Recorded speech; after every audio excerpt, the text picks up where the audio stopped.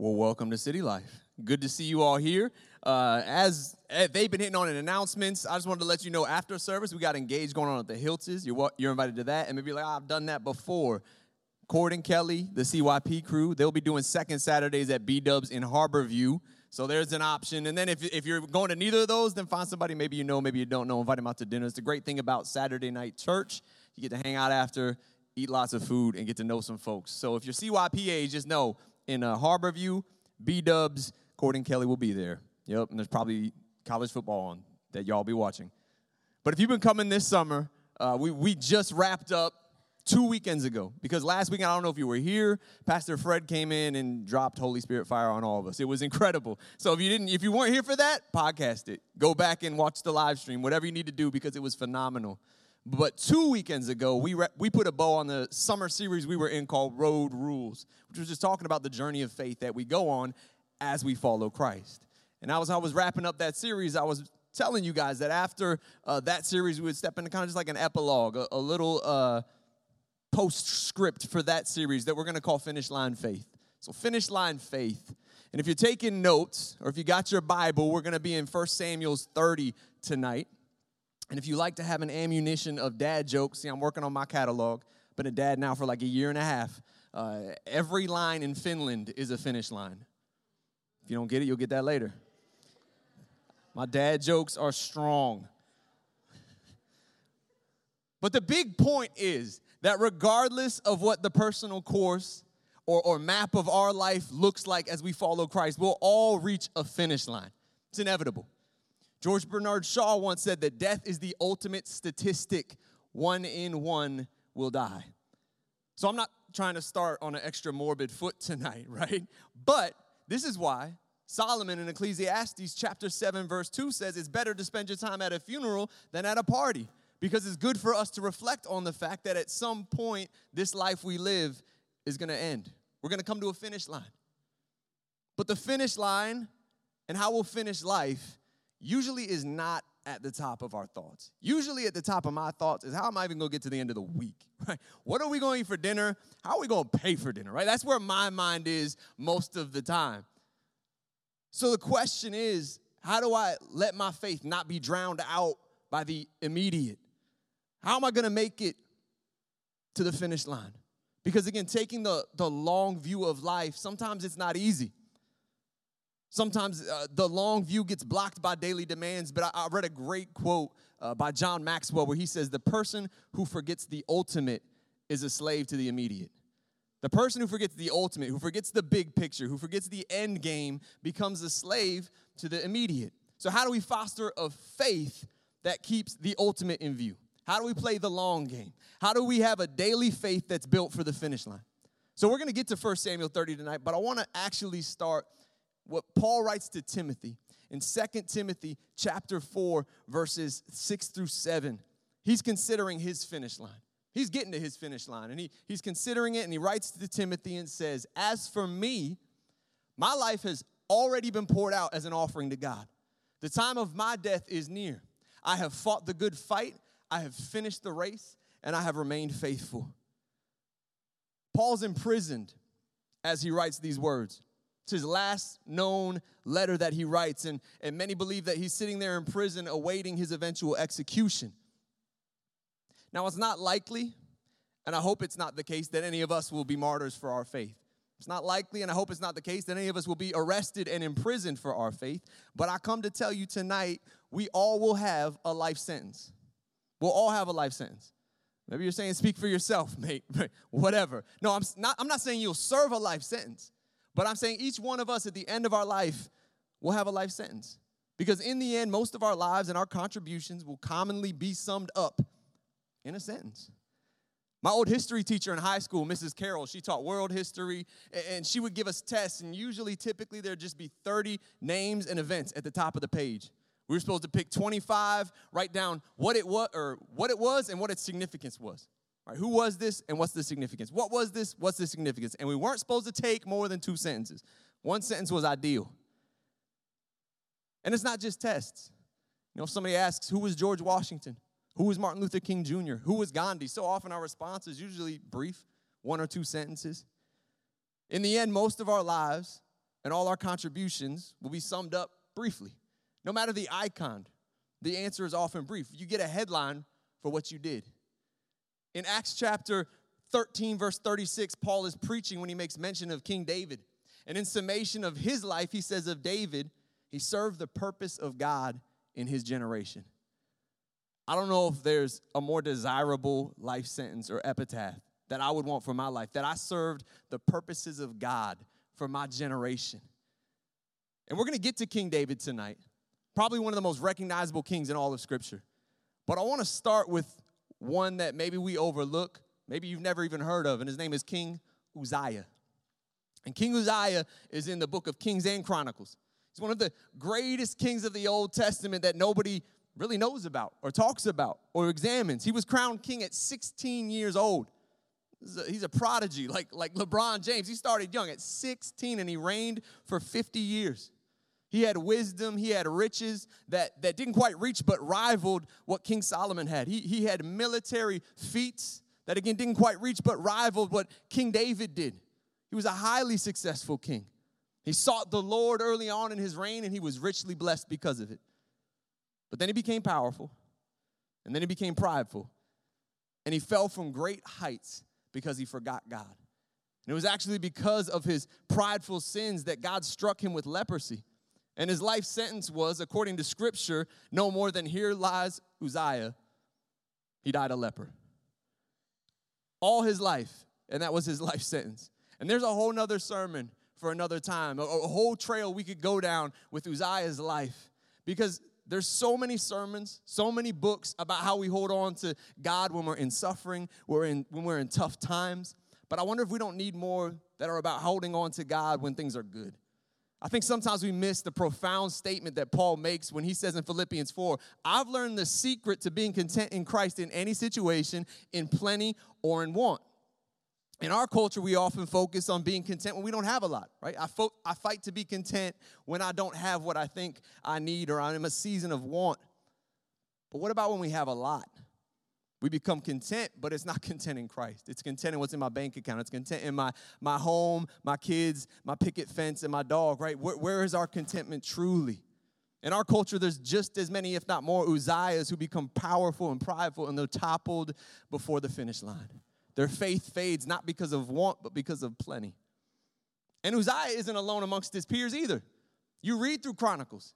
You read through Kings. And you see synopsises of king after king, and usually they're pegged as either good or bad. And some you get long stories about their life. Lives full of activities. Again, both good and bad. But in the Old Testament, they go down again and again in the Bible with like these one-sentence summations of being good or bad kings. This lifetime of activity, but one legacy. Again, it's this powerful and potent reminder that we'll all have a life sentence. The question is, what will yours say? We shape that continually. And I don't know how my journey will end. I hope it's well done, good and faithful servant. I hope it's he served the purposes of God in his generation. I don't know how my story will end, but I do know I don't want it to read that he gave up. I don't want it to read, he gave up. I want a finish line faith. You know, I know David Letourneau, he's a running machine. He would smoke us all. But I've run a couple marathons. David Letourneau runs a marathon like every other weekend, right? He's a beast. If you need running tips, ask him. But I've run a few marathons in my life and a few half marathons. So on my Nike running app, I've got like 1,500 miles on there. So we're talking thousands of miles. And I'm here to report. And I know I like to use scientific research and studies, but this is based on personal experience. I'm here to report that the runner's high is a myth. Doesn't exist. I've run thousands of miles. Never have I been like, oh, this is heavenly, right? Like never. And you would think when you see people that are running in your neighborhood like every day, they must be pursuing some kind of runner's high. They got to be getting something more out of this. But I can report, never experienced it. Thousands of miles, thousands upon thousands. What I have experienced, and is very true, the wall. I don't know how many of you guys have been running and you've experienced the wall. See, I'm not alone in this. And I'm not talking like a 3-mile run or hitting the Seaboard Trail over here. The first marathon I ran, the Marine Corps Marathon in D.C., mile 21, I was running past the Pentagon. Every time I see the Pentagon, I have to hold my tongue. because I was running past the Pentagon. It was mile 21, and I hit the wall. You want a good laugh? YouTube The Wall, and maybe like funny. I was watching videos this week of just people like trying to cross the finish line, looking like they're doing some kind of new hip-hop dance. I don't know, but like just doing all kinds of crazy stuff. Now, I wasn't doing that, but you really hit a wall. Like everything was tired. My teeth were tired. I don't know what my appendix does, but my appendix was like, I quit, I'm done. Like, it's a wrap. Everything just, it's like your laptop running out of battery. It just shuts down like that. But I kept going. That was mile 21.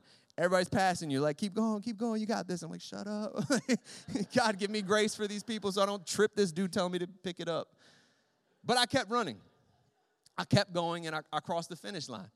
And I share all that because in a life following Christ, like we talked about all summer long, it's a long haul. It's a marathon that takes endurance. It's not a sprint that is just like a burst here or there. Right? It is a long haul that takes perseverance. It takes endurance, and we may hit a wall and will certainly be pushed to the limit. But how we respond in those moments is what determines our life sentence, our legacy, and how we cross the finish line. So we turn to 1 Samuel chapter 30, and I want to read verses 1 through 6, and then we're going to settle in on verse 6. And I'm going to read it here out of the New King James Version, starting in verse 1. It says, now it happened when David and his men came to Ziklag on the third day that the Amalekites had invaded the south and Ziklag, attacking Ziklag and burned it with fire, and had taken captive the women and those who were there, from small to great. They did not kill anyone, but carried them away and went their way. So David and his men, they came to the city, and there it was, burned with fire. And their wives, their son, and their daughters had been taken captive. Then David and the people who were there with him wept and lifted up their voices and wept until they had no more power to weep. And David's two wives, Ahinoam of the Jezreelites and Abigail, the widow of Nabal the Carmelite, had been taken captive. Now David was greatly distressed, for the people spoke of stoning him, because the soul of all the people was grieved, every man for his sons and his daughters. Then it says, but David encouraged himself in the Lord his God. And that's what I want to look at tonight, those powerful 6 words. David encouraged himself in the Lord his God. Because here we are, his loved ones gone, the sons and daughters of his comrades were all captive, and the place that they called home was ashes. And that's what they were standing before, the blackened ruins of the place they called home, all their loved ones taken captive. The men of war that had been with David through all his story, right, they're distraught. They're so distraught, they're talking about stoning him. David was distressed. Like the old school in the 80s and 90s, this is the point in the movie where you get the record scratch, and then it would zoom in on a freeze frame of the person's place, and they'd be like, yeah, that's me, King David. You're probably asking how I got here, right? And to find out where we are in 1 Samuel 30, we have to turn back a half dozen chapters, a few chapters, because if you know the story of King David, right, he was anointed by God to follow Saul on the throne. And David went through some tough times, but David, when he went on the battlefield, God would use him in incredible ways. There was so much favor on David's life. And Saul, it drove him mad. Saul tried to kill him multiple times, tried to spear him to the wall, and then when David fled, he tried to chase him down and kill him that way. So at this point, we're going to read 1 Samuel 27. At this point, it's been about a year. Many people think that David's been hiding in caves, running from Saul. And finally, in 1 Samuel 27, verse 1, it says, David said in his heart, now I will die one day by the hand of Saul. There is nothing better for me than to escape to the land of the Philistines. Then Saul will give up searching for me inside the borders of Israel, and I will escape from his hand once and for all. Again, we see here, David is distressed.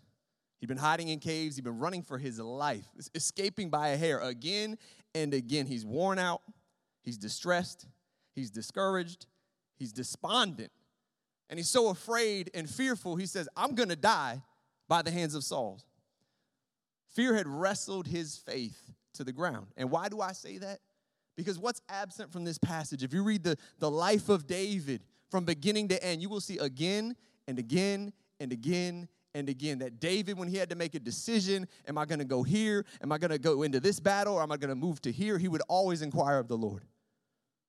But here in this passage, we don't see him inquiring of the Lord. He consults his fear. And he flees to the enemy of God's people, the Philistines, thinking, if there's one place Saul isn't going to hunt for me, it's here.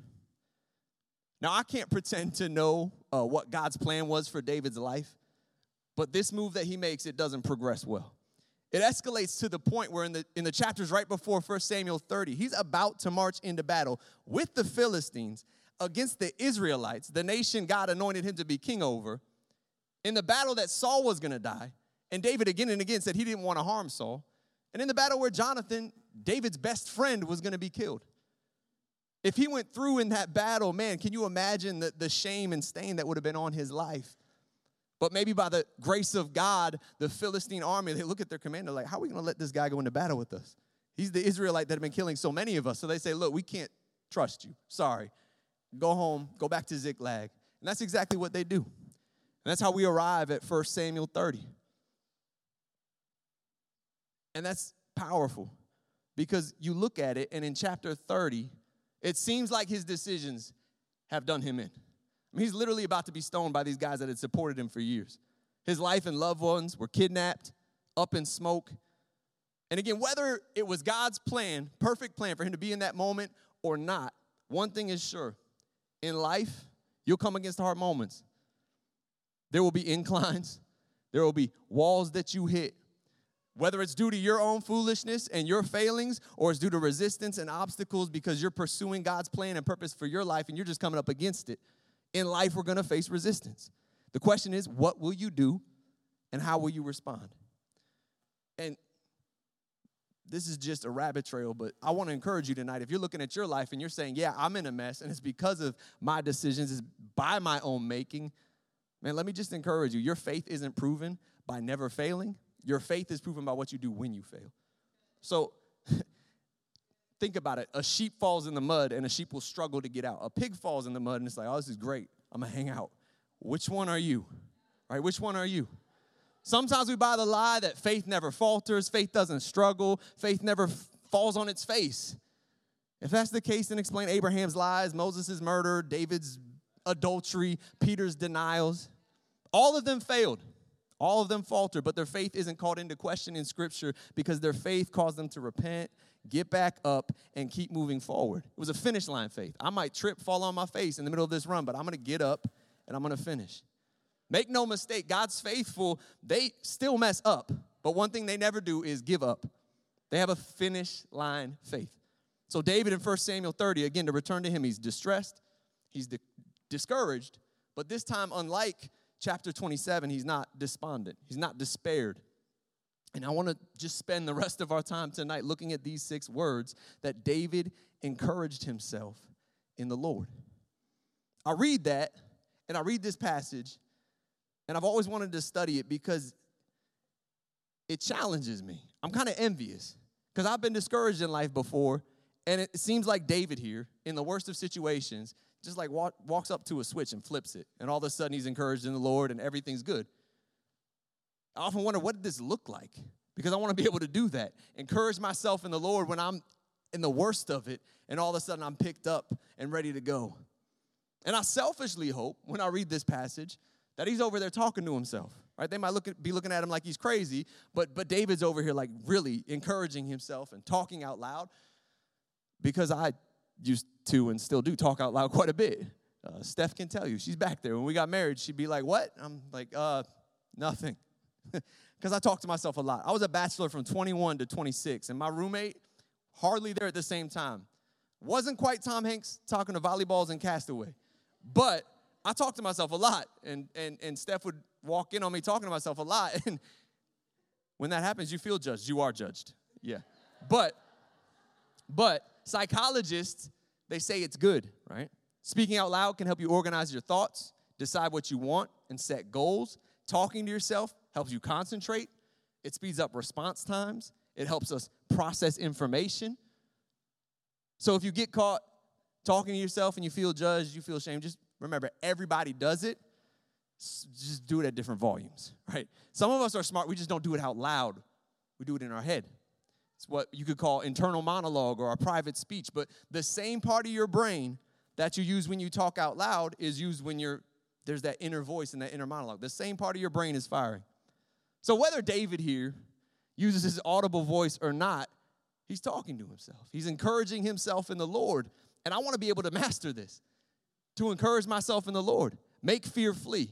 Have a faith that rises up in the face of long odds and doesn't shrink back, because that's the kind of faith that gets us to the finish line and doesn't flounder, doesn't falter, doesn't fade out. You know, the church often divides on the idea of once saved, always saved, and is that biblical? And you see this divide there in this debate, but here's what we all agree on. A saving faith is one that endures to the end. You could say once saved, always following, right? All the way to the finish line.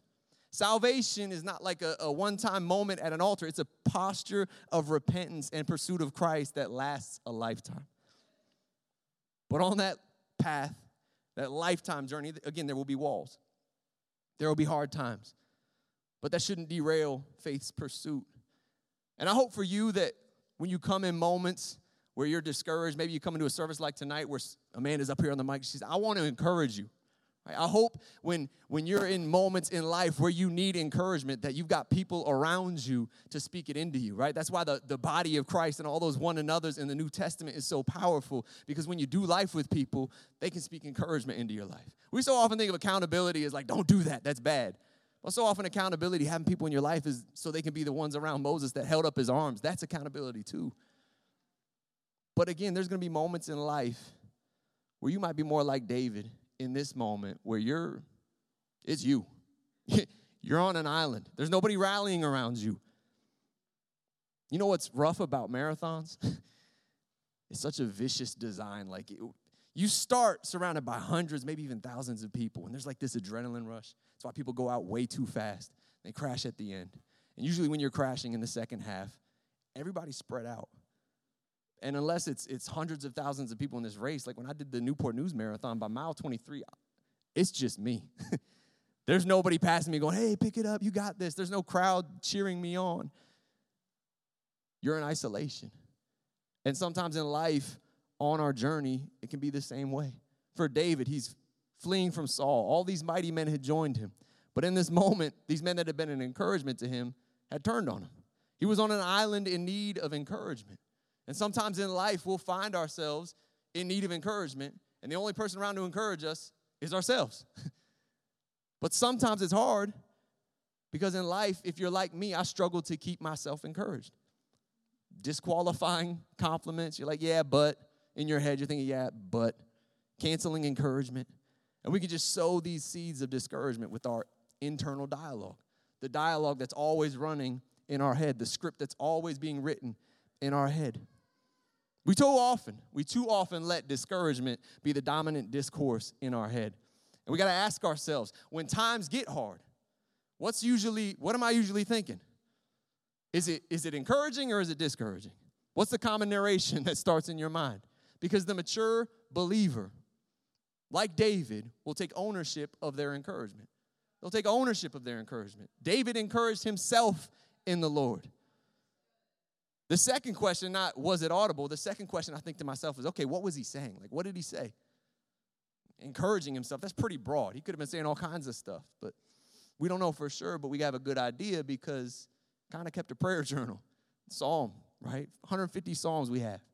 And you begin to read through Psalms and you see times where he's discouraged and he's down, and you can almost see like he's just writing down this train of thought that's in his head, all this discouragement, all these things that are happening to him, and then he'd interrupt it. We see in Psalm 42, he interrupts his internal dialogue. Starts out and he's saying, day and night, I have only tears for food, while my enemies continually taunt me, saying, where is this God of yours? My heart is breaking as I remember how it used to be. He goes on and on like this. It's almost like reading Job. But twice in the same psalm, David interrupts his discourse of discouragement and asks, why, my soul, are you downcast? Why so disturbed within me? Put your hope in God. And there's two powerful steps here. First, he interrupts the voice of discouragement. He says, pause, be quiet. But then he points to the Lord. That's our source of encouragement. It's not just about puffing yourself up like you're about to shoot a crucial free throw in a game and like, you got this. Or you're about to go into a presentation for work and you're just thinking, you got this, you got this. No, it's David was able to encourage himself in the Lord. And it was enabled by the Lord. This is the synergistic nature of faith, that God enables it, but it requires our response. Right? God provides his word, and he spoke it, and the Holy Spirit spoke it into being, but we often fail to speak it over ourselves and our situation and activate the faith we need. And I would tell you tonight, no voice is more influential in your life than your own, because nobody talks to you more than you do. Again, we all talk to ourselves. The reality is you talk to yourself. You might be like, yeah, I don't do it out loud, so what? We all talk to ourselves. And like we talked about it earlier, that's a good thing. Psychologists have proven all these different ways it's a good thing, unless they say it's negative. Right? We don't want this discourse of discouragement in our mind. We have to stop letting discouragement and self-doubt be the discourse, take control of the script, and take ownership of our encouragement. We have to preach to ourselves. Right? You don't have to be a reverend or a pastor to preach, because we all need to be preaching to ourselves. The most important pulpit I step up to is the one in here, because it's where I encourage myself, edify myself, exhort myself with God's word. Again, the most important voice in your life is your own, because nobody talks to you more. So consider this your ordination of sorts. I dub thee under God qualified to preach to yourself. Amanda, that great encouragement. Not only did she say, I'm going to encourage you, and that ties into tonight, she talked about read the word. Read the word of God. Be in the word of God, because that's how we encourage ourselves. It's not just about like, oh, I got this. No. What does God say? What are his promises? What are his purposes? That's how we take ownership of our encouragement. Learn to encourage yourself. We have to learn to silence our flesh, silence our fears with faith. You might say, well, that sounds great, but how? Faith is fueled by God's word. I once heard it called the faith triangle, where you see in Scripture that hearing the word initiates faith. Right? Faith comes by hearing the word of God.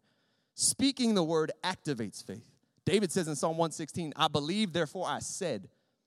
And then doing the word demonstrates faith, right? It says in James that faith without works is dead.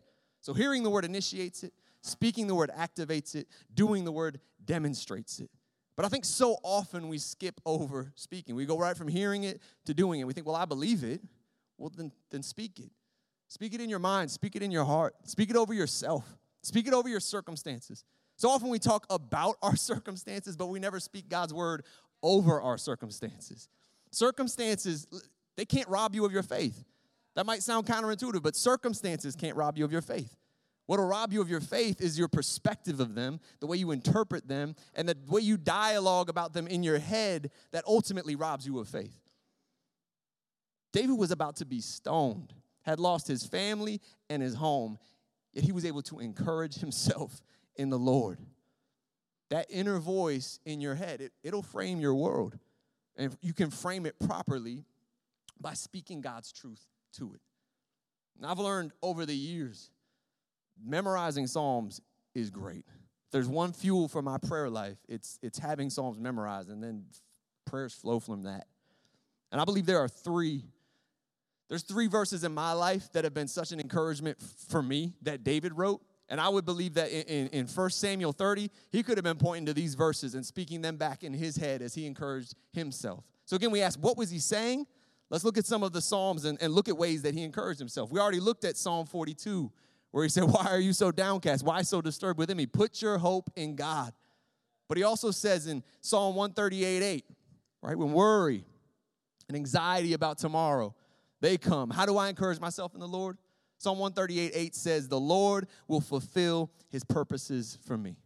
In the New Living Translation, it says, he will work out his plans for my life.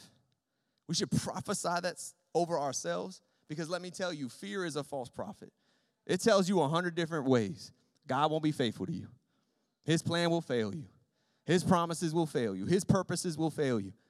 And if you let that play again and again in your mind enough, it can become a self-fulfilling prophecy, a false prophecy.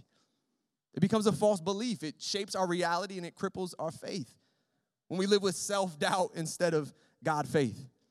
You know, the biggest opponent to your faith is not circumstances. The biggest opponent to your faith is not a person. The biggest opponent to your faith is the fear that can take root when you just have this discourse of discouragement again and again and again. But tell yourself, the Lord will fulfill his purpose for me. God is a good shepherd. His rod, his staff, they chase away fear. He puts our feet back on the path. He leads us on the path of righteousness to green pastures. And that's the second verse that encourages me so much in life. When discontentment fuels discouragement, I fall into the comparison trap, right? See things and I'm like, man, that must be nice. A verse that encourages me again and again and again is Psalm 16:6, where David says, the boundary lines have fallen for me in pleasant places. That our plot of land, it's a good one, that God has blessed us. So often we get caught looking over the fence, somebody else's boundary lines, where the lines have fallen for other people. And that's when we step into the comparison trap. Let me tell you, everybody talks about thinking outside the box. Sometimes we need to think inside the box again. We can so easily create false narratives about how hard life is. This doesn't work. The universe is out against me. David certainly could have said this. God anointed me, but look at how much I've been running, hiding in caves. All of this is conspiring against me. But he encouraged himself. Everything we need to unlock what's in our hearts, God has put in our hands. Sometimes we need to think inside the box again. Nehemiah ended up in Jerusalem rebuilding it, but he started being faithful as a cupbearer. Right? Joseph was faithful as a slave, in prison, in all these different ways before God brought him where he needed to be. David was faithful in caves. David was faithful multiple times when he could have killed Saul himself to not do it, and yet God still brought him to the throne. And this was all, again, within what God had blessed him with. God had said this was going to happen. It took patience. It took endurance. And we see it with David. Sometimes we have to think inside the box. We overestimate what we could do with what we don't have, and we underestimate what we can do with what we already have. Start thinking inside the box again, because if this is true, the boundary lines have fallen for me in pleasant places, then it's right there for us. Again, few phrases will silence discontent and discouragement in my life when I simply walk out the front door, start going for a walk in the neighborhood with Raj as the sun's setting. I think, man, the boundary lines have fallen for me in pleasant places. In Psalm 23, again, it talks about green pastures, but there's another verse in Psalm 23 that's pretty meaningful to me, because when I'm in the middle of a mess or I'm in the middle of a struggle, how do I encourage myself? I remember Psalm 23, verse 5, where David says, you prepare a table for me, before me, in the presence of my enemies. For David, God had been present with the lion and the bear. God had been present with the giant Goliath. God had been present with this King Saul who tried to spear him multiple times, who chased him down trying to kill him. In the presence of caves that were dark, damp, and depressing, God had been faithful. He'd rescued him then. Will he not rescue me now? In the presence of these friends that have become my enemies, these mighty men that now want to stone me, and you no doubt have walked through valleys before, through betrayal, through hardship, through pain. God's been faithful in the past. He's going to be faithful again. I think so often we can get spiritual amnesia where we forget God's past faithfulness, and it gives us fear in the present. You know, Paul tells us, give thanks in every circumstance. Give thanks in every circumstance. Praise God in every circumstance. It's not because God needs the praise, it's because we need the reminder. Give thanks in every circumstance, because that's what sparks the gratitude we need to remember that even in the presence of our enemies, God prepares a table for us where we can have communion with him, which is truly the one thing of all else that we need in life. We need to remember the faithfulness of God. But if I could have the worship team come up. Again, David keeps this Psalms basically a prayer journal. As he's going through life, so many theologians have said, well, this psalm was probably written when he was in the caves. This psalm was probably written at this phase in life. And you just see the course of David's life and these prayers that he was praying to God. I keep a journal. It's nothing like Psalms. It's not that good. And I don't write songs journaling either. But I was rocked recently when I learned how the song It Is Well, the hymn, right? It was written. I didn't know the circumstances that the person who wrote that song went through. And I don't know if you know, but I'm going to read it. This is from the book, Emotionally Healthy Spirituality, where he spells it all out. And it says, in the 1870s, Horatio Spafford was a successful Chicago lawyer and a close friend of evangelist Dwight L. Moody. Spafford had invested heavily in real estate, but the Chicago fire of 1871 wiped out his holdings. His son died shortly before the disaster. So Spafford and his family desperately needed a rest. So in 1873, he planned a trip to Europe with his wife and 4 daughters. While in Great Britain, he also hoped to help Moody and Sankey with their evangelistic tour. But last-minute business caused Spafford to delay his departure, but he sent his wife and 4 daughters on the ship as scheduled, promising to follow in a few days. On November 22nd, the ship was struck by the English ship Lochern, and it sunk within 12 minutes. Several days later, the survivors landed at Wales, and Mrs. Spafford cabled her husband the brief message, "Saved alone." When Horatio Spafford made the ocean crossing to meet his grieving wife, he sailed near the place where his 4 daughters had sunk to the ocean depths. There, in the midst of his sorrow, he wrote these unforgettable words that have brought solace to so many in grief. When peace like a river attendeth my way, when sorrows like sea billows roll, whatever my lot thou hast taught me to say, it is well with my soul. Though Satan should buffet, though trials should come, let this blessed assurance control that Christ hath regarded my helpless estate. He hath shed his own blood for my soul. I read that, didn't know that for the first time months ago, and I'm thinking, how, right? I can't even fathom writing something that beautiful when walking through something that hard. But then I begin to think, man, what voices of depression was he silencing when he began to write and speak those words? What voices and dialogue of discouragement was he interrupting when he decided, I'm going to write this praise to God? You see, like David in Psalm 42, I'm sure in his prayer life, he had a litany of just, why, God, why? But here he's interrupting it. He's saying, no. Why are you downcast? I will put hope in God. It is well with my soul. So if we could stand, we're going to go into worship. But my question for you as we close is, what is discouraging you right now? It might be one thing. It might be a flood of things where it's just this discourse and dialogue of discouragement. But what's discouraging you right now? And what does it look like for you to interrupt that discouragement, to interrupt yourself? Because I'll tell you tonight that you can love your life, you can stir your faith, even if nothing changes on the outside. Because you can change the dialogue on the inside from discouragement to encouragement.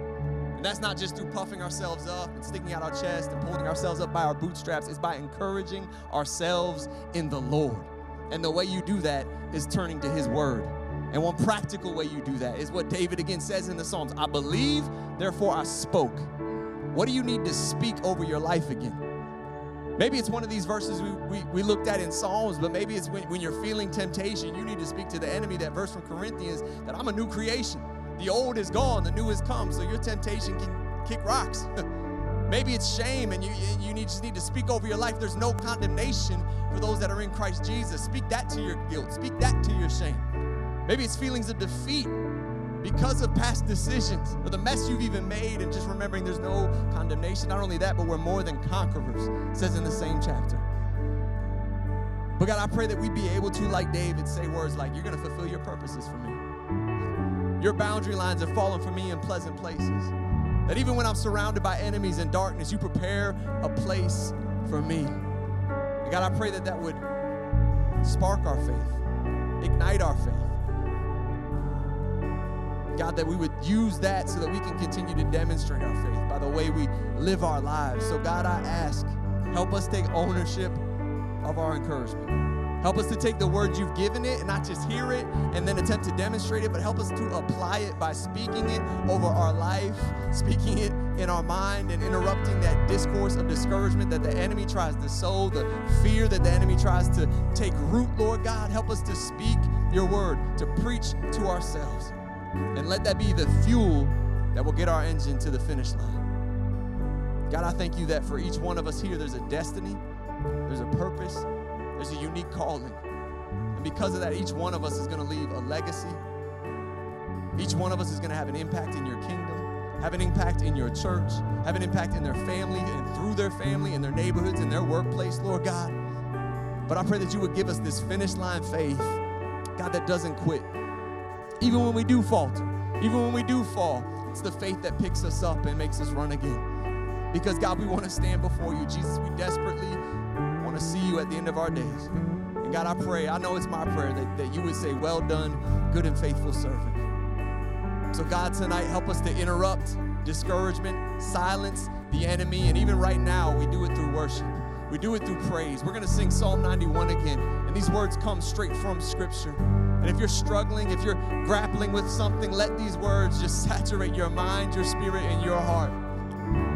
Let's sing Psalm 91 to Jesus.